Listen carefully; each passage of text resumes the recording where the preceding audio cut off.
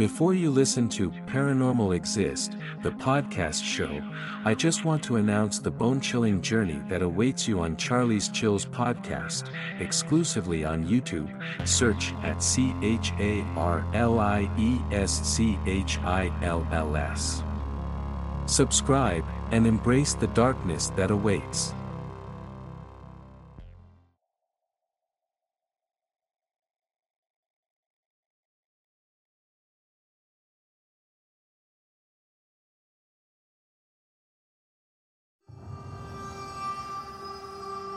When I was a child growing up in Singapore, the weird and inexplicable was something rarely discussed in my father's family. It was not that the family did not believe in such things, but whenever the subject came up, Grandma would firmly squash all irresponsible talk. No one was allowed to speak of ghosts or scary happenings to the younger grandchildren. Being a fierce, dragon-born matriarch, her word was an imperial decree. We all obeyed Grandma. I had originally intended that Grandma's house be the very first of my narratives. But for some reason, either the right words wouldn't come to me, or I was constantly getting distracted. Finally, I silently asked my late grandma for permission to tell the story about the house, assuring her I would do my best to be honest, respectful, and discreet. That evening, I sat down and started recording this, and the words began to flow. It may well be that the moment wasn't right until now. After Grandpa passed away in Penang, Malaysia around the late 1940s, my father and his 3 brothers moved to Singapore, where they were reunited with their mother, 3 sisters and youngest brother. When Dad and my 4 uncles married and moved out of the Cairn house, they still returned regularly to pay their respects to Grandma and catch up with my first Aunt Elsie and her 4 children, and second Aunt Maggie and her son. The house at Cairn Hill was a stately, 3-story colonial with whitewashed walls and a sloping red-brown terracotta roof. The long, winding driveway snaked past the wide staircase that graced the front of the house. A dozen stone steps climbed straight up to the foyer, with the floor tiled in geometric patterns of russet, tan, and dark brown. Stepping past the threshold of the foyer, you would see the gleam of wooden floors amid a plentiful scattering of white cane furniture. The floors and stairs had a tendency to creak, with startling suddenness when the warm day cooled with the coming of twilight. On very humid days, the cream-colored wooden shutters at the tall, spacious windows were flung open to catch the evening breeze. The family lived there for over 30 years. It was an accepted fact to us those odd things happened on the property at Cairn Hill. The peculiar aspect of it was that the incidents mainly happened to visitors to the house. Members of the family were generally left in peace. Tradesmen were a favorite target for mischief. Their tools would be mysteriously misplaced, only to turn up later in another room. Little annoyances like that.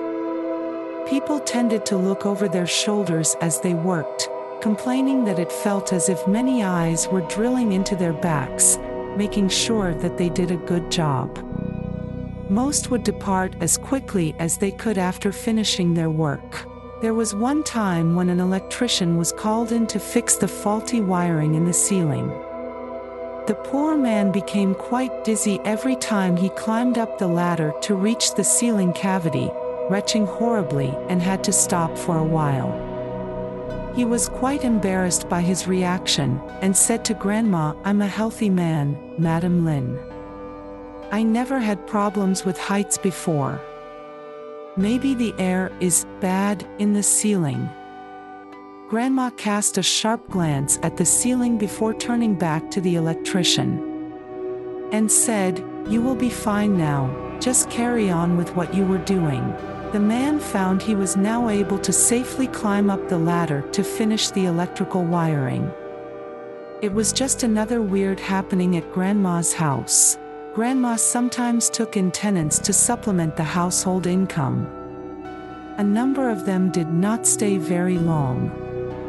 They never really explained what was wrong, apart from commenting that their sleep was interrupted by odd sounds throughout the night. Then there was Lang, the son of a family friend who wanted to stay for a few weeks while waiting for hostel accommodation at university to become available. My aunts did their best to convince him that the place might not be suitable. However, he was all of 20 and very confident. "I'm an educated man," Lang declared, brushing aside their warnings. "Modern men don't believe in ghosts. They dare not cause trouble for me." That was not a wise thing to say, especially when he had no way of knowing who or what might be listening. The very night that Lang moved in, the family heard a whole heap of shouting and banging from his room. When Aunt Elsie's son, Ned, who is the oldest among my paternal cousins, knocked on the door, everything fell silent. Alarmed, Ned persisted until the young man opened the door. A chorus of worried voices greeted him. "Lang, what's wrong? You okay, Lang? Why all the noise? Are you okay inside?" In response to the family's queries, Lang claimed to have slept through the commotion. He insisted he had no idea what the fuss was all about. But next morning, Lang packed all his bags and told Grandma he had found another place to stay. He wouldn't say anything about what had happened in the night. Nor did he breathe a word on the matter to his own folks either. The family did not mention the incident with Lang again for many years after that. Whenever anyone in my family refers to Grandma's house, would always think of the Cairn place in Singapore. The house belonged to my paternal grandmother for over 30 years, except when it was used by Japanese army officers during the occupation from 1942 to 1945. The family had been fortunate that they were allowed at least a day's notice to vacate the premises. In those dark days, there were many instances where reluctant occupants were forcibly removed, often in a terrible, final way. It may well be that my father's family received special consideration because first Aunt Elsie, the oldest and prettiest of Grandma's daughters, was also the mistress of an army officer at the time. Cousin Ned is half Japanese. The approach from Cairn Hill Road to the entrance of the property was secured by a pair of ornate, white-coated metal gates. Thick bamboo groves behind the gates flanked the entrance, rustling and sighing with every passing breeze. The garden was a veritable jungle, spreading out on the left of the gravel driveway that led to the house. It overflowed with richly green foliage and shrubs vibrant with red, pink, white, and yellow tropical flowers. Lush banana plants lined the foot of the garden, providing shade on warm, sunny days. As children, we thought the garden was a fantastic wonderland. Many kung fu battles were held among the bamboo forest, where we fought off wicked bandits, carried out heroic missions against enemies, trounced the bloodthirsty barbarian hordes, and saved the empire. When we played nearer the house, the banana plants obligingly sheltered us beneath their wide leafy spread for thrilling games of hide and seek. Those were glorious, carefree days. There was no talk of darkness, plenty of food on the table, and the sun kept a cheerful eye on us all day. We were generally allowed to play havoc, scream and yell as we pleased, blissfully unaware of any past troubles when we romped in that garden. My father's family had inherited certain gifts from my paternal great-grandmother, as well as Grandpa. Grandma's mother was a village headwoman in Thailand, which meant that she was the wise woman who officiated over births, deaths, marriages, and other formal ceremonies. In her position, she had to have knowledge of ancient traditions and spiritual practices. After all, she lived during the late 1850s to early 1900s, when people walked a lot more closely with their beliefs in the spirit world. But that is all I know about the Thai side of the family. Second, Aunt Maggie was a great source of information on all things weird and inexplicable.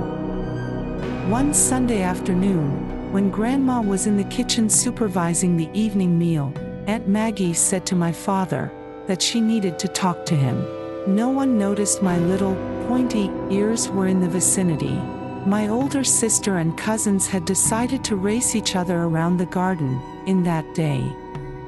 At age 5, and the youngest in our gang of 4, I was too short to keep up with them. So, I was playing by myself on the wooden floor behind the large living room sofa, conveniently out of sight and mind. My young ears pricked up at the odd note in Aunt Maggie's voice. With the instinctive skill of the very naughty and sneaky, I instantly went quiet and on the alert. They spoke in a polyglot blend of Singapore English, with a smattering of Malay thrown in. My command of Hokkien was better in those days, and I could follow the gist of the conversation. Aunt Maggie confided to Dad, "I hear Mother talking to someone in her room at night. Maybe she's listening to radio." When I asked her in the morning, she can't remember. And my dad, in a chiding tone, said, "Don't be so nosy." Aunt Maggie persisted, "I'm worried about her. She's not going crazy." Dad sounded annoyed, and said, "Why you not tell Ken?" First, Uncle Ken was the oldest in the family. However, it was my father, the second oldest of the 5 brothers, that everyone went to with their troubles. "Mother listens to you. I'm not the superstitious type. I don't see things." I didn't learn anymore, because my listening post was discovered at that point. I was summarily scolded and sent outside to join the gang. When I asked Aunt Maggie about that conversation some years ago, she was surprisingly vague about it. All she would say was that Grandma was just talking to the spirits. First, Aunt Elsie and her youngest daughter, Sonia, had their own encounters. My aunt's bedroom was on the 2nd story at the front of the house, where the window with its cream-colored shutters overlooked the garden. My cousin Sonia shared the room when she was very young. One sultry night, Sonia, who was about 4 at the time, was woken up by distant feminine voices coming from the garden below. She got up and padded over to the window to find out who they could be. The moon glowed bright and round in the night sky, shining on a bevy of ethereal Asian-looking women gathered near the banana grove in the garden.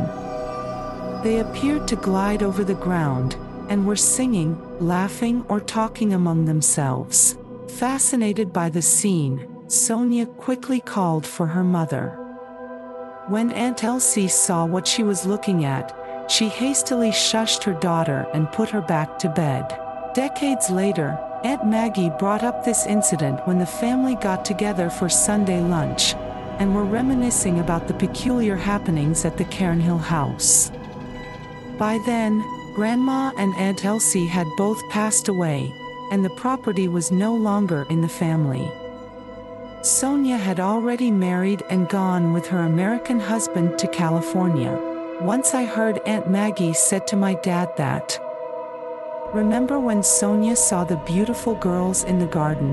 My dad, with a chuckle, and replied, "Yeah, she said it was the banana tree ghost."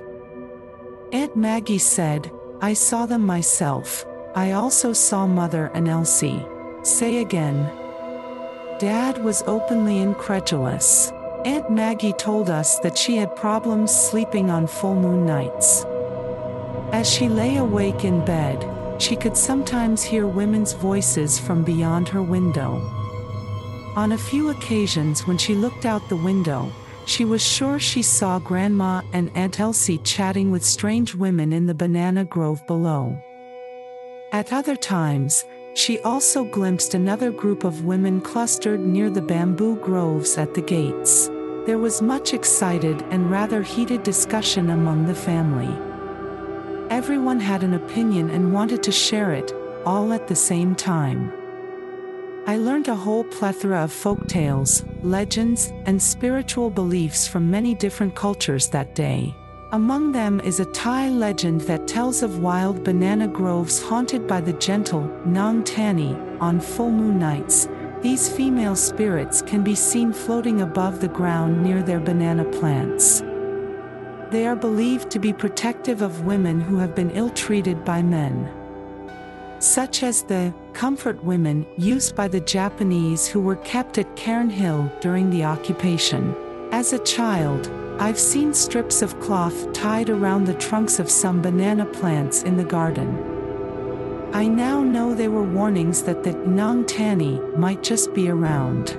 Grandma's house at Cairn Hill had its share of secrets from the occupation in 1942 to 1945. My family suspected that certain atrocities took place under its roof when it was a base of operations for Japanese army officers, but we were glad that the full history was never made known to us. Sometimes, it was best to let the past stay in the past. I loved Grandma's house. For a little girl, the house hid an exciting mystery behind every nook, corner, and cranny.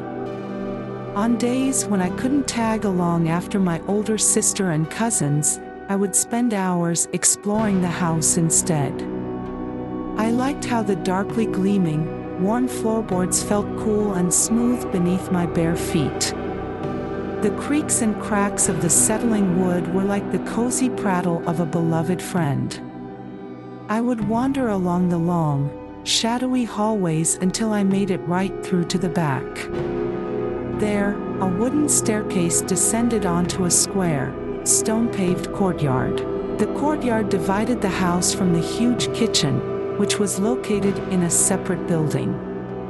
The kitchen had only 3 walls, being wide open at the side that faced the main house.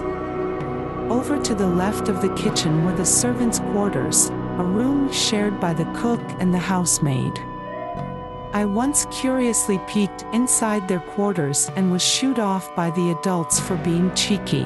My paternal grandmother was the supreme matriarch of the house. She was very particular on protocol and civilized manners, as befitting our status as a respectable family. As children, we were not allowed to order the servants around or be rude to them. It was not our place. Even my boisterous cousins, Tim and Perry, sons of first Uncle Ken, obeyed Grandma's directives. Well, most of the time anyway. Tim and Perry were close in age to my older sister, Lily. We often played together as children and were known to the family as the Gang of Four. Lily usually played the role of Princess of the Hidden Fortress, and I was her faithful handmaid. Perry was the reluctant villain, his older brother. Tim was our hero, and the undisputed ringleader of all our childhood exploits. One fine day, Tim thought it would be fun for our Gang of Four to explore the basement. This secret room comprised the entire first story, with access from a small door concealed beneath the wooden staircase in the courtyard. As fortune would have it, when we decided to embark on our little expedition, someone had left the door unlocked that day. We needed no further encouragement. Quick as a flash, Tim, Perry, Lily, and I slipped into this mysterious realm. Tim flicked the switch beside the door, and we gaped at the contents within. Dimly lit by a single, dangling light bulb was the treasure chamber to the household storage area. Everywhere we looked was a magical-seeming item. Funny-looking clothes from a different era, colorful mismatched crockery, old furniture pieces, odd-shaped little boxes, and other fascinating trinkets we could not name. We touched or lifted each item to marvel at the unfamiliar shapes, textures, and colors. There was a sound, bang. The door slammed shut on us and we could hear a girl giggling. We thought at once it was Cousin Ava, first Aunt Elsie's second daughter. Ava was only a few years older than Tim, but she thought we were all babies, and hence beneath her notice. Tim hollered, "Ava, we know it's you, Ava." Perry yelled, "Let us out." Lily threatened, "We'll tell Grandma." They banged on the door, but to no avail. It was shut tight. Ava had locked us in. Panicked, I began to feel the walls closing in. I thought the light from the bulb was slowly fading, even as the shadows lengthened and seemed to gather around us expectantly. I promptly burst into tears. Lily tried to calm me, even as the boys continued to shout and thump on the door. It felt like hours, but was probably only a few minutes later when the door opened. Aunt Elsie's oldest daughter, Tia, stood looking at us in the doorway, quite puzzled. "What are you all doing inside?" All of us were reprimanded, of course. The basement was forever barred to our gang, while Ava was scolded for locking us inside. The curious thing was that Ava was adamant the door slipped out of her hands and slammed by itself. She had only meant to shut the door to give us a little scare. Even when we were all grown, she still maintained that story. We didn't like Ava as much as we liked Ned, Tia, or Sonia. The four of us thought she was lying through her teeth. But once in a while, I also remember how weird the shadows looked and the way they had frightened me. One of Grandma's rules for her grandchildren was that when the sun was shining and up high in the sky, we were allowed to run amok in the sprawling jungle that passed as a garden. But once the sun began to set, regardless of where we were on the property, we all had to return to the shelter of the house. The reason for this probably goes back to the time when Tim and Perry were a bit tardy in heeding the call to head back indoors.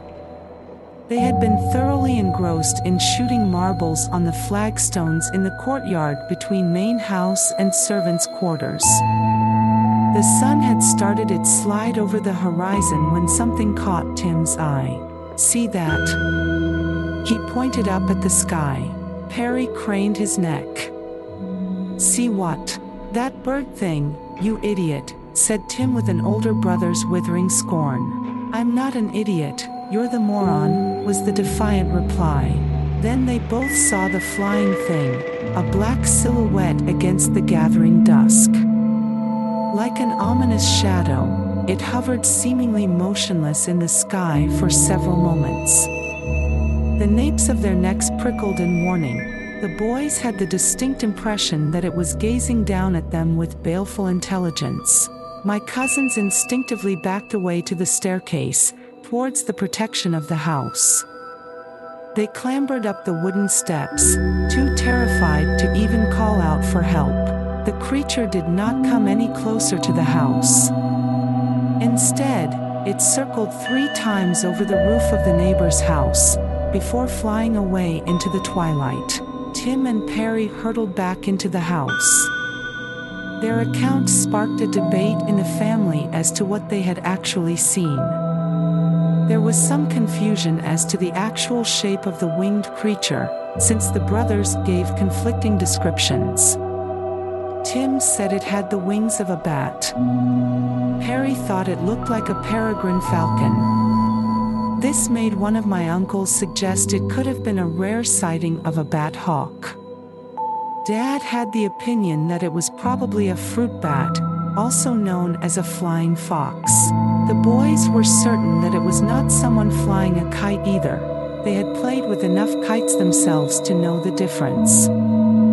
Furthermore, if they had seen the creature so clearly from that distance, it must have had the wingspan of an eagle. It was something a lot bigger in size than the various winged creatures that had been suggested. One thing the brothers both agreed on, whatever it was, it didn't feel friendly. Cousin Nick, second Aunt Maggie's only son, had a number of experiences at the Cairn Hill house as well. When Nick was about 3, he had been playing near the kitchen when he suddenly pointed to a well-lit corner in the courtyard. "Ma, look, funny man." "What man?" Startled, His mother looked up from the pot on the stove she was minding in the kitchen but saw just the usual shadows cast by the afternoon sun. Nick gave her the exasperated look that only a 3-year-old could manage. Aunt Maggie managed to piece together that he had seen the slight figure of a man in some sort of uniform. The funny man had wept red tears which trailed down his cheeks. A small monkey sat on his shoulder. The whole area had been filled with people at the time. They were preparing for dinner, and there was someone walking across the courtyard every few minutes on an errand to or from the main house. But not one person had seen what Nick was talking about. Most people would put down that episode down to a child's vivid imagination. Except that the whole composition was quite bizarre. How could a 3-year-old to put together an image like that out of the blue? Then something else happened when my cousin was just a year older. It was bedtime and Nick was brushing his teeth at the sink when Aunt Maggie heard him scream. She came running up to find him trembling and pale. The head, was all Nick could stammer out. After some patient questioning, Aunt Maggie learned that he had seen a face looking at him through the open window on the 2nd story. It had belonged to a disembodied head, just a head, hanging in the air. She asked him if it was a man, woman, or child. What color were the eyes, skin, or hair? Poor Nick had been too shocked to notice much detail from the fleeting glimpse. Aunt Maggie also thought it was unlikely any intruder could have climbed a tree to peer in at him. It was night and pitch dark outside. Also, there were no trees next to the house. Weird and inexplicable things happened all the time at Grandma's house, right up to the end. It was the end of an era when the house was sold during the 1970s. As we were only children, our wishes didn't enter into the equation. The house was simply too big to maintain, and my grandmother was getting older. Above all, Grandma was pragmatic, having kept her family intact before and after the ravages of war. She had bought a modern condominium in the Bukit-Timah area, and that was to be her new home. Third Uncle Adrian was the very last to leave. Grandma and my aunts had all cautioned him not to dilly-dally. They were worried that the resident spirits would not welcome having him around when the family no longer owned the house. My uncle only half believed in the family legends. He was among the few staying at the house to be untested by the spirits. Preoccupied with university studies, Uncle Adrian was still sorting out his textbooks and study notes the day after the settlement had gone through. That afternoon, as my uncle was packing his books into boxes scattered about the gravel driveway, he had the unnerving sensation of being surrounded by a host of angry eyes. Being made of sterner stuff than the average man, Uncle Adrian continued with his packing. The taxi driver he had hired was on standby, waiting to help stash the boxes away in the boot. But after a while, the driver began to look uneasy and kept asking my uncle if he was going to be much longer. Uncle Adrian gritted his teeth and carried on until the feeling became overwhelming. Finally, he couldn't bear it anymore. Hastily picking up the nearest box, my uncle abandoned the rest of his books and boxes on the driveway and jumped into the waiting taxi. Without a backward glance, he urged the driver to leave the house at Cairn Hill. Later, all we left the house. The property at Cairn Hill was bought by developers who demolished the buildings and bulldozed over the garden. But soon after excavation work began, everything came to a screeching halt. There were claims that bones were discovered. The work was delayed for months.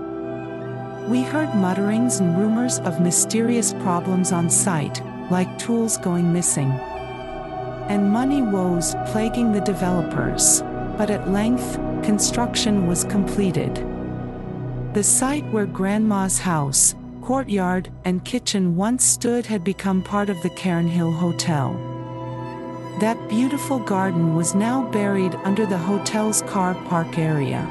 About 20 years ago, I was talking about Grandma's house at Cairn Hill with Lily, my older sister, when my younger sister, Cara, chimed in.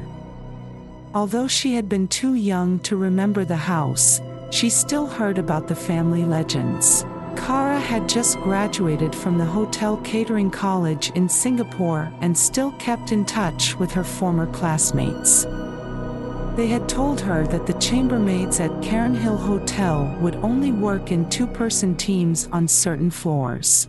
Some of the hotel staff there believed that the place was haunted.